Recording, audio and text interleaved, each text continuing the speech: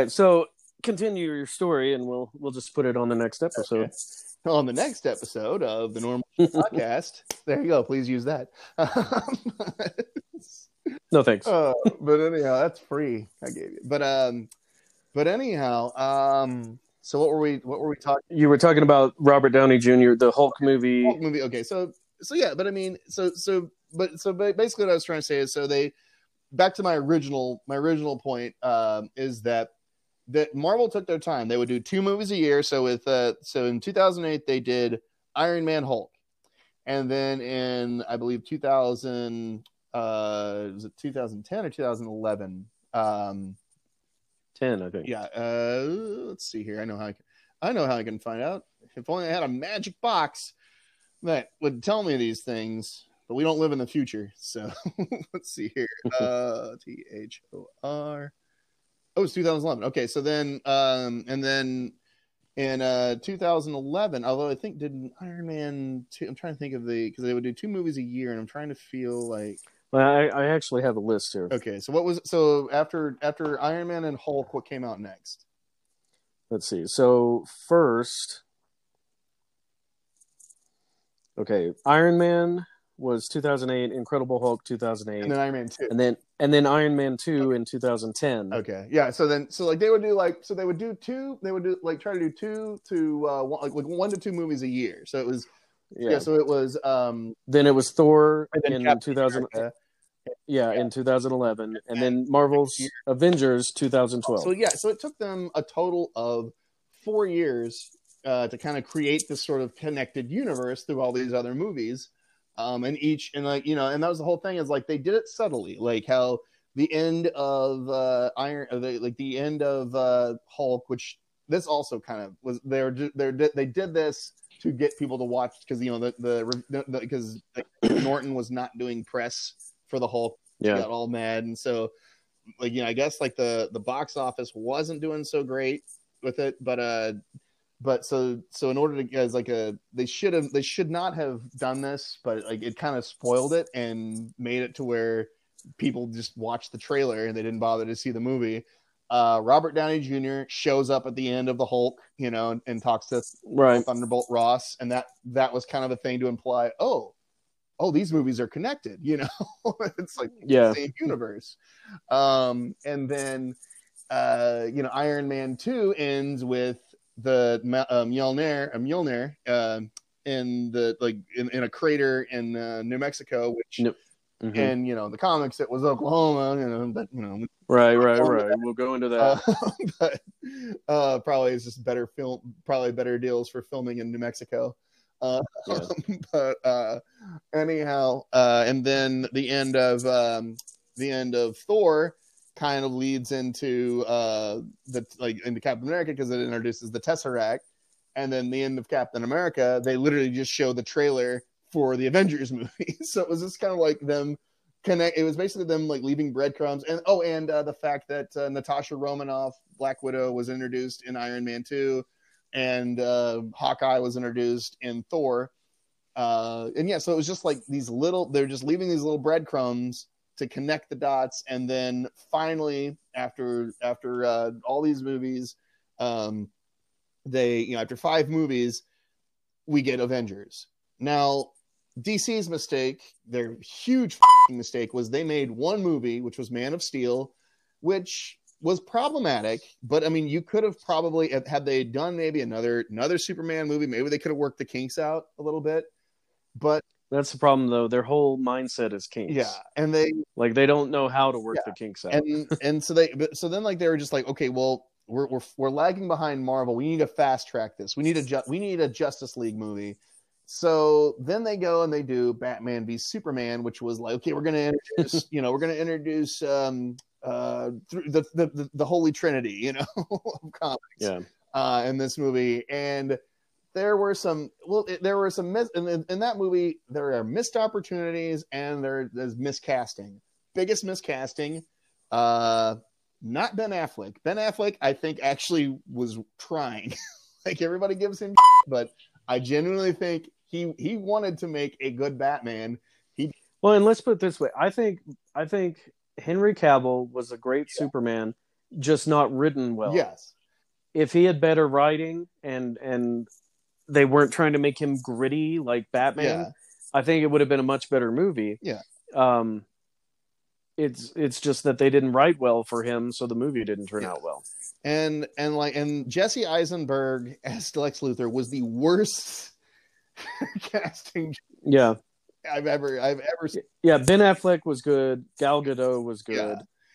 Henry Cavill was good. Those were good choices in casting. But it just fell apart because like, I don't know if it was I don't know if it was on like the script level or if Snyder actually just had like people like telling him what to do. Because you can kind of see there is definitely some bad blood between Snyder and Warner Brothers. Because I mean, I know like he left the Justice League because his daughter died, but it almost sounded like they were gonna fire him anyway because and that's why everybody's asking for the Snyder cut, because I've heard like the story notes apparently I guess like the story notes leaked or something, and I think it was on like the Hollywood Babylon podcast. They talked about like Kevin Smith literally was just like reading through like, oh, what was supposed to happen. And that sounded like a much better movie than what we got. So, but yeah. And like I said, so Jesse Eisenberg was, like you said, a terrible Lex Luthor. It's like he wasn't playing Lex Luthor. He was playing the Riddler. Yeah, basically. Yeah, if he had been the Riddler, that would have made much more sense. He was playing the Riddler, and they were calling him Lex Luthor. Yeah. Lex Luthor. It was like, and here's the thing about the motivation of like Lex Luthor's motivation in this movie, and the whole point is Lex Luthor doesn't know who Superman is. Lex Luthor doesn't know who Batman is. Now I get the whole thing of like Lois Lane knowing that Clark Kent is Superman because she's supposed to be an investigative reporter. And if she doesn't know, if she's like the world's best investigative reporter and doesn't know that guy wearing glasses like Superman is Superman, then she is at her.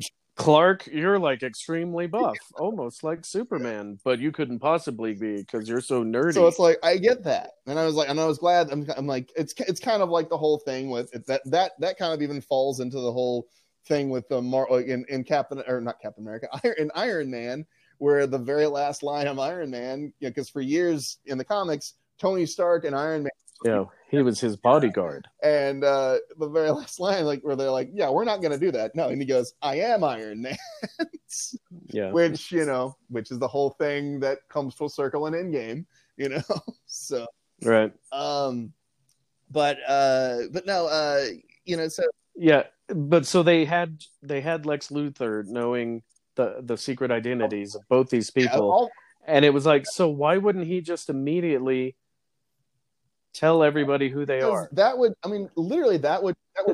destroy Batman. I mean, because essentially Batman's superpower, as we all know, is he's wealthy. They even say it in Justice League, so that would the government would seize his funds. Because he technically would be, if they know his identity, he'd be a criminal. Why not expose if he has this knowledge, and that's like that's the whole thing with Lex Luthor, is he's the kind of guy that if you look at him in the comics or in other iterations, if he has this knowledge, he would expose it and like destroy these people. Kind of in the same way that which better, once again, a better ending and a better use of this knowledge, Spider-Man Far From Home, where Mysterio outs Spider-Man, and now we're kind of like, we don't know what's going to happen. But no, my favorite, I know we've talked about this before, my favorite example of kind of like Lex Luthor, what he would do if he like just, like him like wanting to know who these people are, and and use that to his advantage, is in that Justice League cartoon, and in which Michael Rosenbaum, who did the voice for Wally West Flash in the cartoon, but also played Lex Luthor on Smallville, when he there's a thing like where their minds get swapped, and Lex Luthor is inside the Flash, and he ends up in a restroom, and he's wearing the Flash costume, and he's like, okay, Lex, let's just take it easy. You're having a very interesting day, or something like that. And he goes, well, at least I'll know the Flash's identity. And he takes the mask off, and he's smiling, and then you see the smile disappear, and he goes, I have no idea who this is. Which I love. Like, that's probably one of my favorite scenes, all-time scenes in that. But see, the whole point was he wanted to know who he was.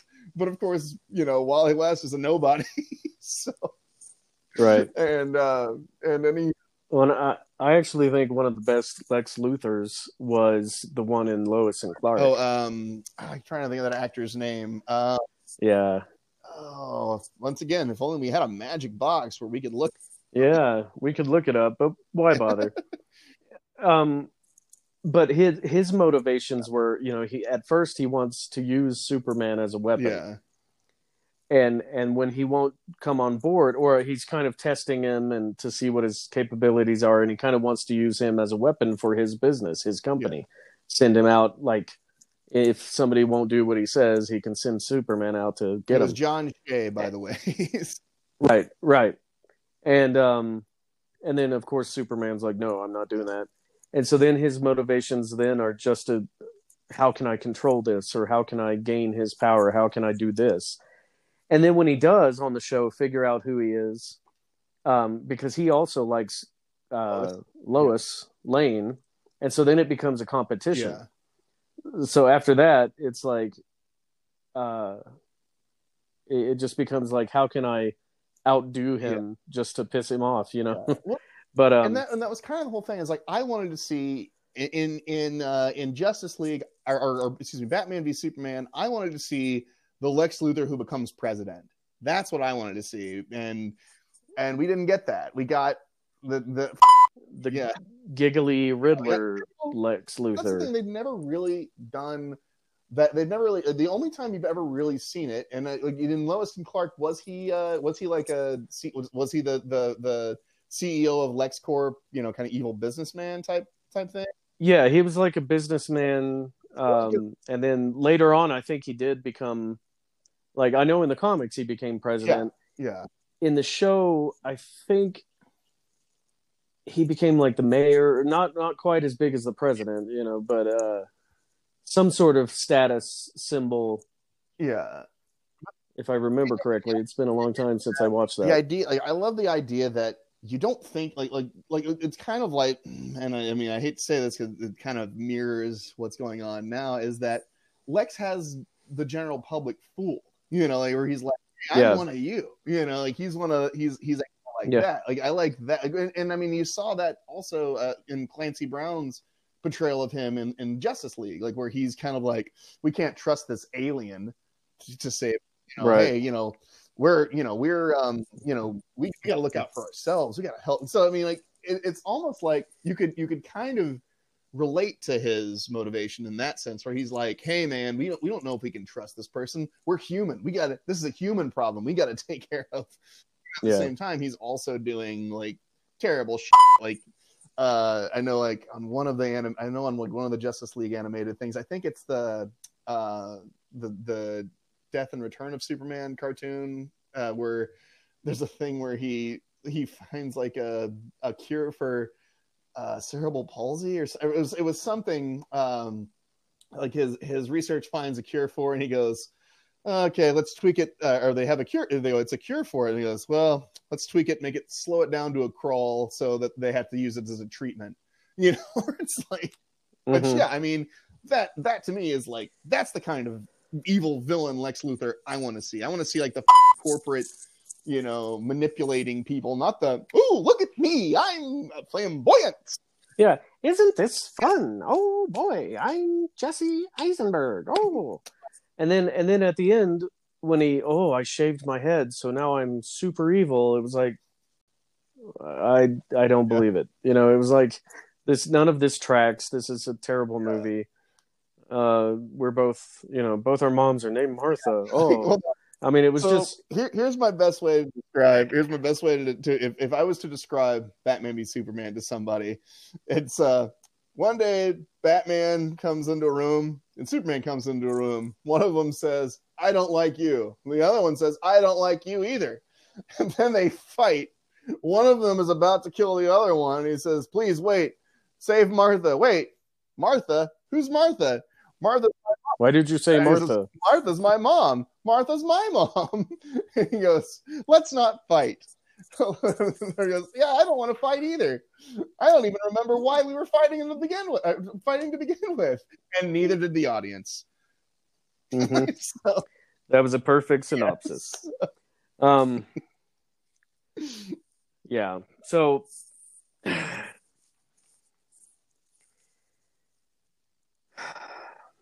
don't. There's not much more to say on that. That's all I got to say about that. Yeah, that's all I got to say about that. But that's why that's why I mean, like, to reiterate, that's kind of why the DC universe has been the DCEU, as they're calling it, DC Extended Universe. Why that has really failed is because it's so inconsistent. Is that and the thing is, though, it's like for the longest time, I wanted to like every movie they put out, but it's like, I'm trying really hard to like these, but you're doing everything in your power to make me not like them. Now, their animation is always outstanding. Yeah, no, they always do well with their cartoons, and I don't watch them, but you do the TV shows on like CW and all that, and those. But here's I mean, like, they're good, but they are kind of formulaic. I felt like Arrow when because I watched all of Arrow. The first 2 seasons are probably the best, but then it kind of, I mean, eventually I just sort of started watching it out of habit. Just got bored. Well, I mean, it's just, I don't know, like it becomes inconsistent, and there's just a lot of like there's also like stupid that happens in there. Like there's I'll never forget this one. There's a thing where Felicity Smoke, who is the eventual love interest of Oliver Queen, like kind of like the end all love interest that he has. There's a thing where she's paralyzed, and they've developed some microchip to help her spine back, but it hasn't been working or something. And so she and Oliver get into there's this thing where she and Oliver get into a fight, and as they, when they're fighting in this apartment, and this is so stupid. So they're fighting, and then she gets up from her chair, her wheelchair, and then it's like at that moment she realizes, hey, I can walk. And then she looks at Oliver and then walks out of the apartment. I'm going to acknowledge that. I mean, so I'm sorry, but wouldn't you think that, oh my God, let's stop fighting here for a moment. It worked. I love you. Stuff is probably way more realistic than, well, I can walk now. You, I'm leaving. Yeah. Well, that's like Gotham. Like, oh, I went crazy, so I became a lesbian. Isn't that crazy? Gotham, and it was like, that was one of the shows where I feel like I wish I could get my life back from watching that show. Yeah, that was a terrible and show. I watched and here's the thing. I have the right to talk crap about Gotham because I watched every single episode. So anybody who tries to convince me that Gotham was a great portrayal of Batman, I am going to stop you right there.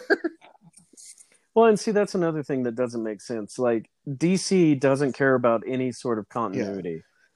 Yeah. Like, if you're trying to make this cohesive universe, why are you making so non-cohesive shows? And so it's like, wait, is this canon or is this not canon? Is this canon or is this not canon? I don't get it. Like the few shows though, like did a good job of like containing everything, like trying to like they were able to form a universe that actually works. What did the CW shows? Oh, yeah. But that's what I'm saying. So they were trying to make, okay, well, we can't do well with our movies, so let's do these shows and make them good. And so they were kind of, I didn't watch all of them. I haven't watched most of them, but generally what I hear is that they're pretty good. Like the biggest problem they have is that they kind of follow that stupid CW. Well, they're on the CW. I mean, that's all. They're all they're all Ken dolls and Barbie dolls, and you never see any. But see, that's what I'm saying though. So if you're trying to set up this universe on the CW, the TV show universe, but then you've got Gotham running adjacent to it. It's like, well, why am I even watching this? Because you've got Batman as a 12-year-old kid or whatever. I mean, we've talked about this where it's like and all of his villains are like 20 years old. And the introduction of the villains make no sense because the whole idea here's the whole idea with Batman. What makes Batman an interesting character is that street crime creates Batman. Street crime creates Batman. And that motivates him to be like this sort of like this kind of flamboyant, flair for the theatrics sort of crime fighter guy who wears a suit to scare people. Yeah, to put fear in the criminals of Gotham. But then the thing is, though, the backlash of that is he creates a new type of villain that decides, a super villain, or a criminal, like a. I wouldn't really call like Riddler or Joker super, other than like Riddler, I guess, in his intellect or whatever, but more fun. Well, but they ramp it up, so they have to try to top him, and they instead of just robbing a bank or hitting a jewel store, then they're trying to turn all of the citizens of Gotham into laughing, insane people, or like plants that will consume, every human being. Right. And that's the whole point, is like, that's the argument against Batman, is that he created those. It's like crime created him, but he created those. And it's just like, when they try to do the reverse, it's just like, no, like there is no reason that those people would exist without Batman. Right. And okay, who are we going to follow? Jim Gordon. Yeah. Wow. There was a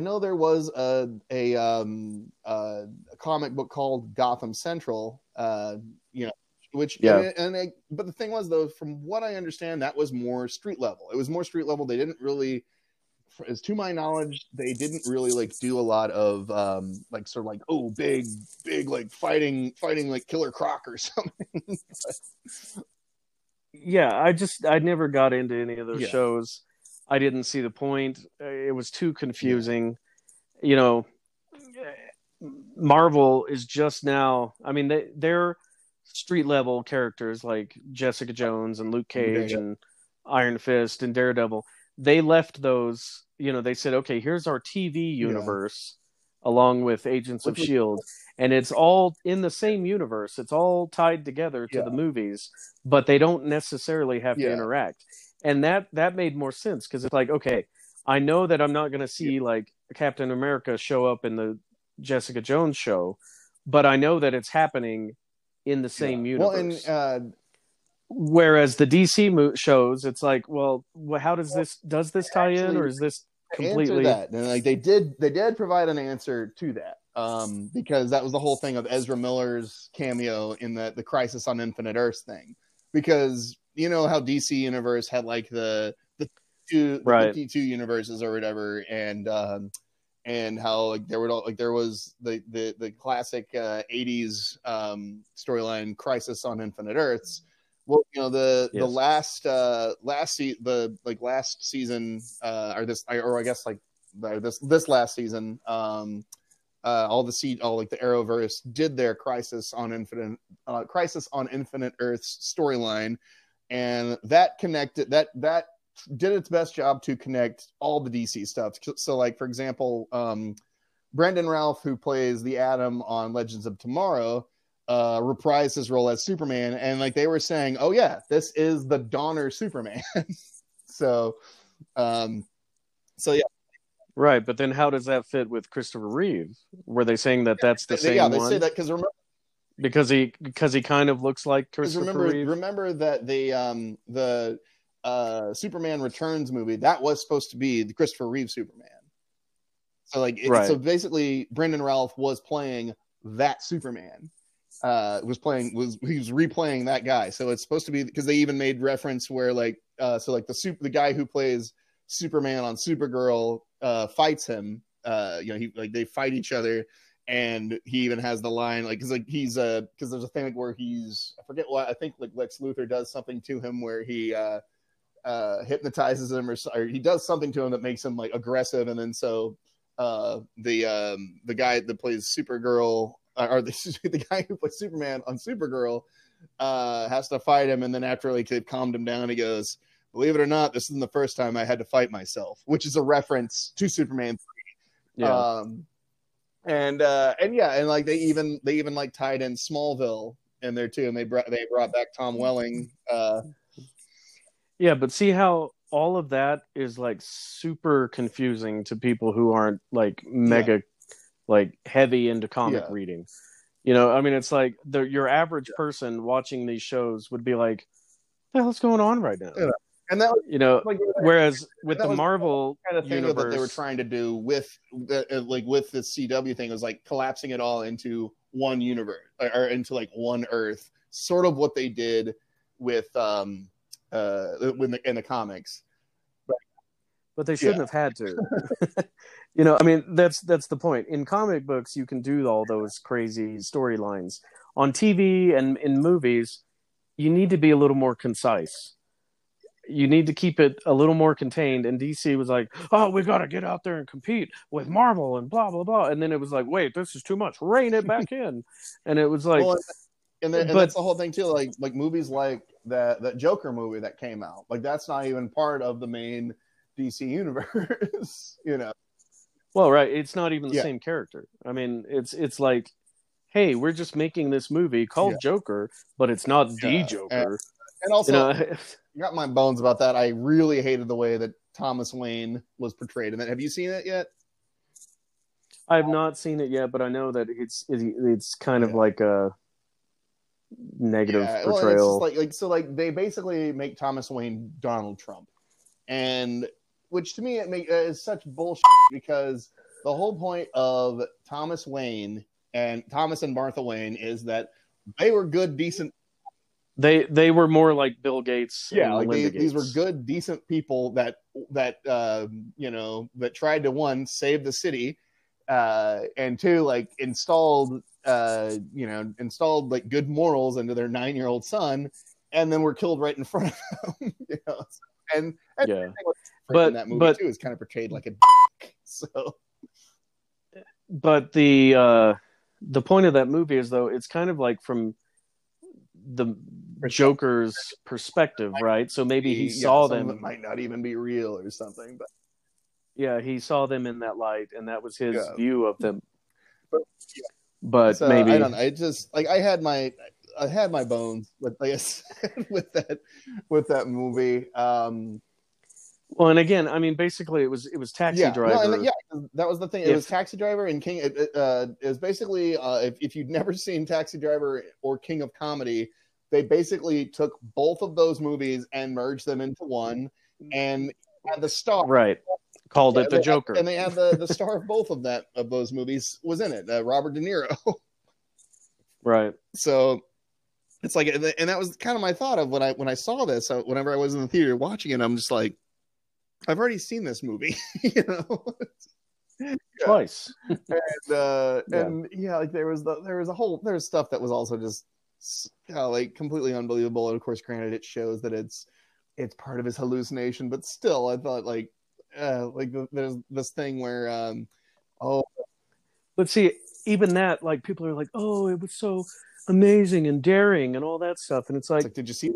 And did you really though? Because if you say everything is a hallucination, there was did you like the whatchamacallit, the Screen Rant, the pitch meeting thing where he goes, "Oh, we're pulling a Fight Club." We're pulling a Fight Club. Yeah, it's like, so then you can just do anything and they go, "Oh, well, none of it really happened. It was all in his head." And it's like, so then why did I waste, that's not artsy. That's just lazy. You know? But I mean, that. Oh, Patrick Duffy woke up from a dream and thought he, I mean, it was like the ending of Dallas. I mean, woke up from the dream. and Patrick Duffy was in the shower. What's the matter? Yeah. Anyhow.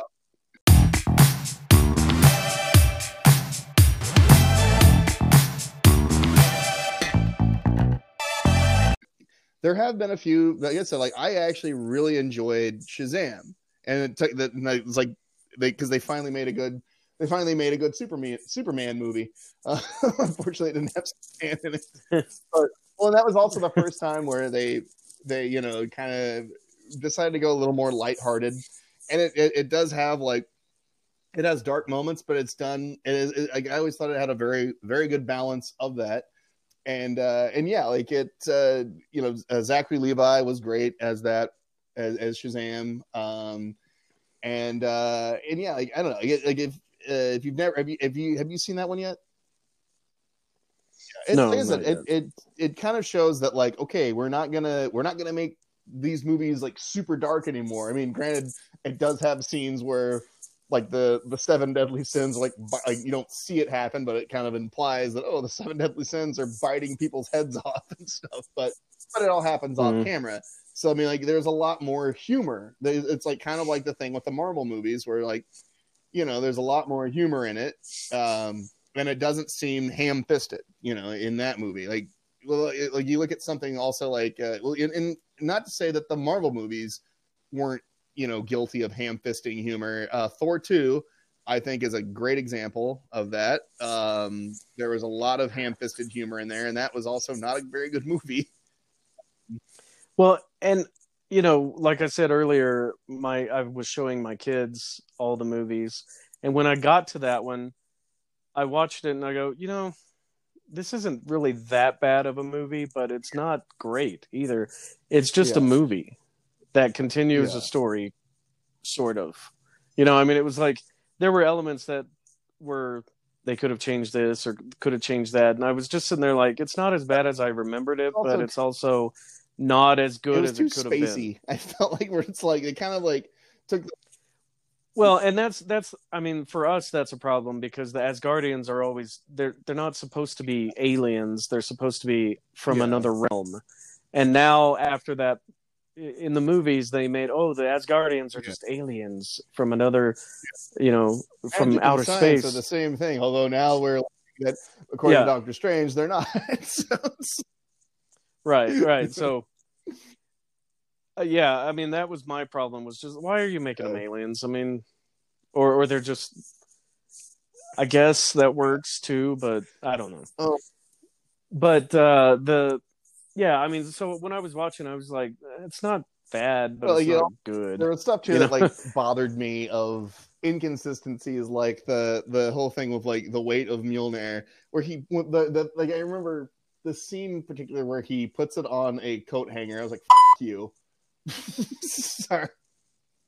Well, no, I mean, really though, it's supposed to be light. That's the magic of Mjolnir is that it's heavy for everybody except for Thor. But anybody that can pick it up, they always go, "Oh, this is super light. I can swing it around really well." I mean, that's part of the magic is that it's light for people who can hold it, and it's super heavy for people that can't. And I know, because I'm trying to keep it clean, but the thing that, like, so pardon my expression earlier, but I'm sure, like, I don't know if your finger's getting tired at this point. But no, but they always talk about how like it's supposed to have like the heart of a dying star inside it, and it's supposed to weigh so heavy, and like that's why he can pick it up. So it's, I don't know, like it's really inconsistent on like I don't know, like some I think it really, and perhaps it depends on the writer as well. Like, 'cause sometimes it's so heavy that only he can pick it up, or and that's why or why the worthy person is imbued with the strength. But I don't know. And it's just like, but I don't know, just like seeing that though bothered me, because like you'll see like the thing whenever he puts it on Loki's chest to keep Loki from moving, and can't get it off. So it's like, and like to me, I don't know, it just really bothered me. It's just like kind of like making a joke out of it, and it's like that's a bad joke and also inconsistent.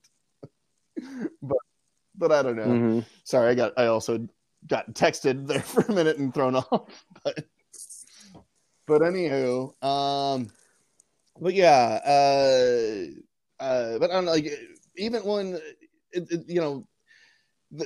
I think there was that weird thing too where like there like there weren't like not every one of let's say this. Let me start over. Not every one. Yes, please. The Marvel movies was a hit was a hit out of the park. Two that I can like I would say Thor the Dark Realm and Avengers Age of Ultron are probably two of my least favorite, if not I'd say they're definitely the bottom two of well, that's most people's views, is that those were not Thor 2 and Avengers 2. Well, and Iron Man, there's some debate whether Iron Man 2 or Iron Man 3 were good or not. The worst out of those, because at least Iron Man 2, I kind of liked what they were doing with it. Like there was, I really liked the humor that Favreau was still kind of installing in there with the whole thing where there's that scene whenever they're at the Grand Prix, like in that bar, and he says something like you see like he's kind of looking over at somebody that's walking toward him, and he goes, "Hey, who's my least favorite person in the world? Justin Hammer. How you doing?" Yeah. It was kind of like if Robert Altman had directed a superhero movie, kind of, because they would do like the multiple people talking at the same time. Yeah. And I don't know, I enjoyed it. However, it's like Mickey Rourke, I thought was it literally, especially considering it, he was clearly filming that and Expendables. It's almost like, he goes, he was like, okay, I have a few minutes. I'm on break from Iron Man 2. I'll go film a scene over here at Expendables, because he's literally like he looks the exact same wardrobe, everything. It's not my bird. But hey guy, hey cool guy, let's speak English. Yeah. Let's get White Russian and talk about Siberian tigers first. But yeah, but no, I mean, like the thing that I always thought was hilarious about the year that Avengers Avengers Age of Ultron came out was they thought that movie because the two movies that were coming out were Age of Ultron and Ant-Man, and you could definitely tell that Marvel or Disney was like, no one's gonna give a fuck about Ant-Man. God, I keep doing that. Sorry. No, it's fine. I'll just edit. And so we're gonna put all our attention in Age of Ultron. And I remember, like the trailer, it's kind of that ominous trailer where they play that version of "There Are No Strings on Me." That one, and like, and of course that one that one did not reach the expectations they thought it was. And then Ant-Man came out and everybody loved that one. And it's like, oh man, like did huge numbers in comparison to Age of Ultron. So it's just like one of those things of like, well, and let's be honest. It's Paul Rudd. I loved him in The Shape of Things.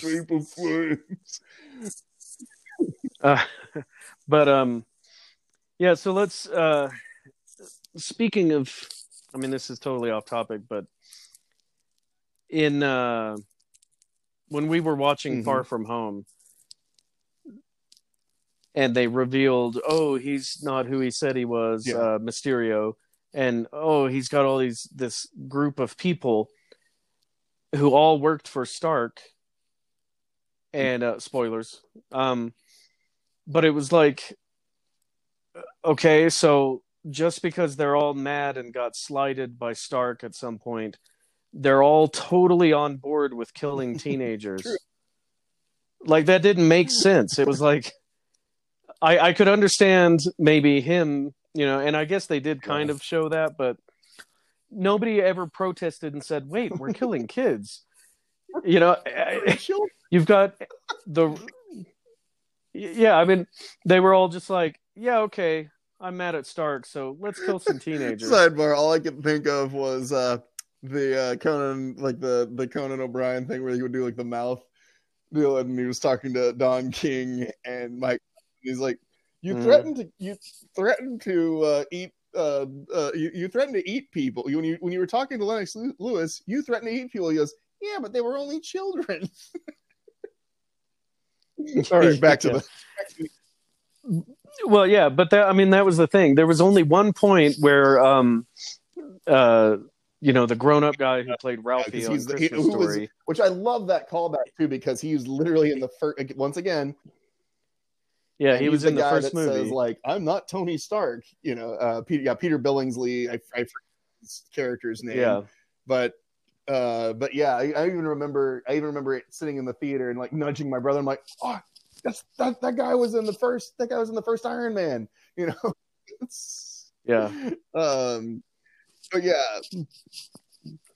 Yeah, but so they're all their motivations. It's like, okay, I can understand. Like maybe he, took your patent, or was flippant to you at some point, but now you're gonna kill some kids just because you're. Yeah, though, was to make that, that was kind of the idea, was to make him look like the hero. That, oh yeah, I'm saving everybody, and basically, and I mean the end. Well, and then like. No, pardon the pun here. The end game of that was, I think he knew he was Mysterio kind of knew, okay, this is probably going to be a losing battle now. The least I can do is frame him for killing people. So, well, yeah, no, the framing I get. It was all and his motivation, even like he was mad enough because it was his technology, and then Stark took it. Okay, fine, but everybody else, like, wait a second, we're going to kill kids. I didn't sign up for that. Nobody even protested. And perhaps, for all we know, like, he perhaps manipulated them into doing. I mean, like, this is all off-screen stuff I'm talking about, but but no, I mean, the idea. Well, I think that was kind of the idea that you got from what's I'm trying to think. It's not Kane Marco. Matt. Mysterio's name. Quentin Beck. Yeah, I don't know why. Oh, I think maybe I was thinking of Matt Gargan, whatever, who is but Scorpion, who is also in that universe, by the way. He's the guy that plays Nacho on Breaking Bad, or not Breaking Bad, Better Call Saul. Anyhow, right. But the Quentin Beck's crap. Now I forgot what I was going to say. Someone on the sidebar. What was I talking about? I don't know. Oh yeah, so like the kind of the thing you kind of got from him, because he even manipulates Spider-Man, you know what I'm saying, like, it's like he manipulates him, so perhaps that's what he did to these people, like manipulated them, like use their anger and frustration with that to like justify what, like, to make them be like, to justify like killing kids to them, so like, we're doing this because this has to be done type of thing, and because, hey, this guy ruined your life and now it's time we ruin his name, type of thing. I will say, though, overall, I have enjoyed these new Spider-Man, like Far From Home and Homecoming. I have enjoyed. I think they are probably. I think Tom Holland is probably by far the best Spider-Man live action we've ever got. Yeah. Well, he's age appropriate. Too, is that. At least for the time being, until he grows up. He was actually a teenager when he was 19, which is like the far end of a teenager, but still young enough, or at that age range enough where he can pull off playing a 15 or 16-year-old. The fact too that like he's also in real life a gymnast. So a lot of what you see, a lot of like the Spider-Man doing flips and stuff like that, that's actually him. Yeah. So so it's like, as far as like, his athleticism and stuff like that, and the fact that he's really the first Spider-Man to actually do a Queen's accent, as a Mr. Osborn, you killed all those people. Yeah. Spider-Man, no more. No offense to Tobey Maguire, he's definitely the second best. He's definitely the I would say prior to Tom Holland, he was my favorite Spider-Man. But yeah, well, he was the only Spider-Man. If you want to count Andrew Garfield. Well, I'm saying prior to these iterations, it was kind of like the X-Men. Yeah. It was the only thing we had. But then Andrew Garfield was terrible. Those movies were terrible. 30 years old, and then when he played that part. Yeah, well, and the whole way that they portrayed Electro and the whole second origin story and Uncle Ben dying a second time. It was just like, we've seen this. That's the Marvel Sony Spider-Man movies for skipping that part, because we've seen that. We know that part of his aspect, and I'm sure at some point we'll probably get like a flashback of him and Uncle Ben talking or something like that. I don't know if we'll ever see like because that would, I could see that, like him like having a dream or something where Uncle Ben is telling him the great power, with great power comes great responsibility speech, which that was something too that upset me about the Andrew Garfield thing, of like when they're like, we're making a when they say we're going out of our way and making it a point not to say that. I'm like, well, then why even have him be Spider-Man at all? Right, because that's the whole reason he is Spider-Man. Because of that line and that's essentially that is his mantra, So, and I don't know, it's just like then they don't really. It's one of those things of like, if you're going out of your way to once again, this kind of goes back and like kind of like the Suits interference. If you're going out of your way to take out what makes the character, maybe you shouldn't be like trying to tell the story. You're probably not the right guy to tell this story. Well, and it's just kind of like that made me think of the thing with that and granted, this is just what I know. Like, I never heard this personally, but this is just what I know from watching and hearing interviews with Kevin Smith about the whole John Peters thing with Superman, where he said, and once again, I'm only quoting here. I'm only quoting what I heard. This is not what I believe or anything like that. I guess John Peters told Kevin Smith, I don't want him in a faggy outfit, is what he said. So, and it's just like, so it's like, well, that's kind of part of this. It's like that out. Then don't do the story. Go do something else, because this is the story. And so it's just like, oh my god, I don't know. It blows my mind that people make these stupid decisions, and then when the movie happens, they're like, why did it fail? Well, why do you think it fails? Oh god. Perhaps if you hadn't been like looking over my shoulder while I was making it, I could have made a good movie, which was Josh Trink's whole point. And unfortunately, I think he's killed his career now from speaking out about that. But I digress. Should we talk about a different topic? Well, one thing I was going to talk about was that Marvel they have new release dates now because of COVID-19. Black Widow, was supposed to come out. I think either this month, right? or May, or it was going to be in May, I believe. It's going to be their big summer movie. So now that's been pushed back to November 6th of this year, 2020, and The Eternals has been pushed back to February 12th. Shang-Chi has moved to May 7th. Doctor Strange and the Multiverse of Madness is now November 5th of next year. Good news on that. They did confirm that Sam Raimi is directing that. That finally came out. And I'm actually Well, and what I'm excited about, of course, is the X-Men and Fantastic Four are now part of Marvel again. We all know that, but they're saying that they might introduce some certain characters in that Doctor Strange movie. Now, that's all people making theories and stuff, but it's well, I'm just relaying that would make me extremely happy if they announced it that soon, or didn't announce it, but started laying the hints towards what that. I'm kind of curious about too, and now unfortunately for this movie that has been shelved so many times, and I think which I'm New Mutants.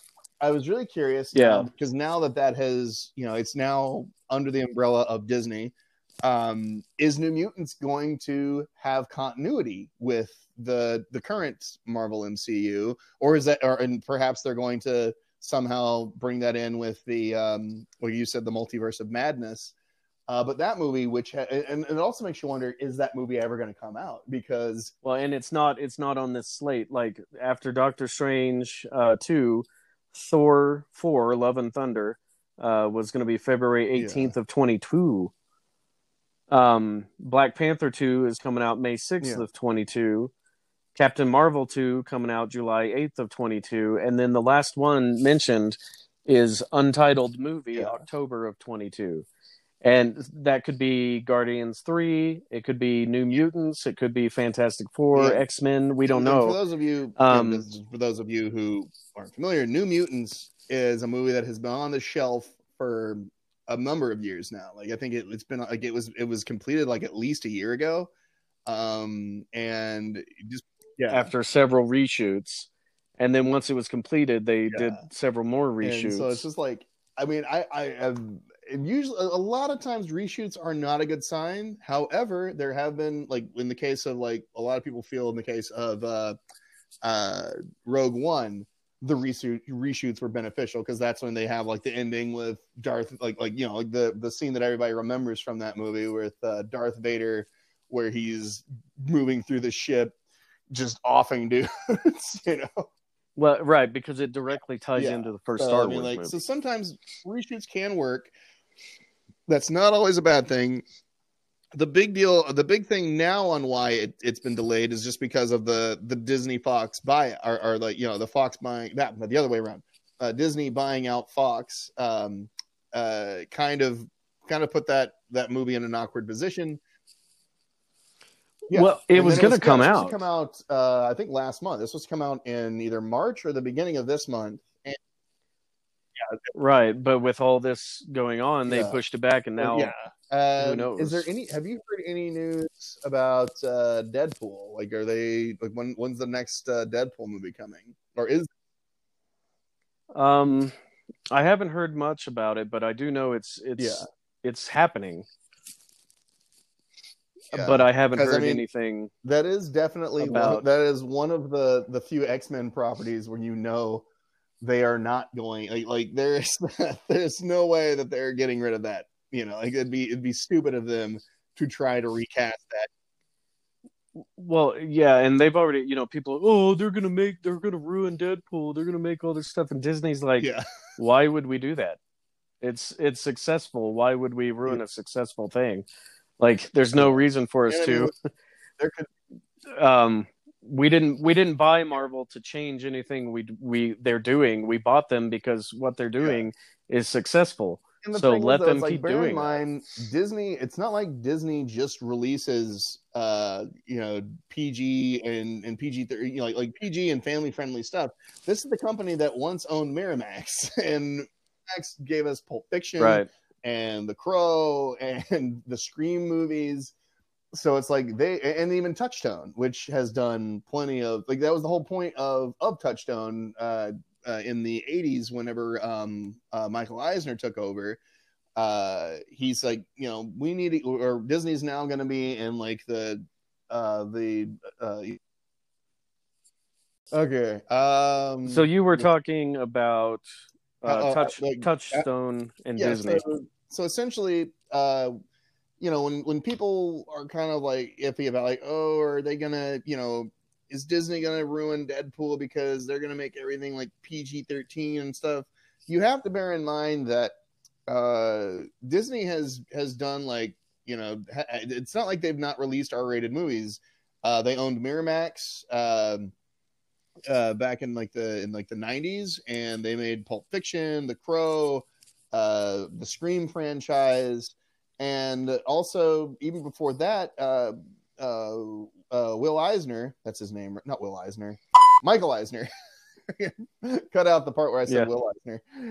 Michael Eisner created Touchstone, which was basically a way that Disney could make sort of like films for a more adult audience. And since then, it's not like they have been doing like they've been doing stuff like I'm trying to even think of like. Well, I mean, a lot of movies were Touchstone back then. So they made, like Touchstone movies were like, Who Framed Roger Rabbit and Pretty Woman, and which were definitely not 100% meant for kids, So or any percent meant for kids. Yeah. Well, I mean, Roger Rabbit was, but not Pretty Woman. That wasn't. Yeah, definitely not Pretty Woman. Let's see here, and like 3 Men and a Baby, and Dead Poet Society. Like these were all sort of films that that were definitely they weren't going for like that typical like sort of family Disney audience. Like they wanted to kind of do more prestige stuff. So the idea, and it goes back again to just people being stupid about it. Like, oh, Disney, they're gonna make it Mickey Mouse. It's like, why? That movie made tons of money. Why would they? Why would they not want to make more? So. Who knows? But yeah, do you want to talk about COVID-19 or do you want to just wrap this? No, we'll talk about that next time. Okay. I was going to talk about it on this one, but we've been jabbering on. Yeah. So thanks for listening. Hopefully, it's enjoyable. It is for us. Yeah, but, I know. I mean, that's all that matters to me. I don't care about you schlubs, but this is a very self-serving podcast, obviously. Yeah. But no, then if you guys like what you hear, remember to let's cross podcast here. You mentioned the name earlier, I think, but so yes, if you like what you hear here, if you like what you hear here.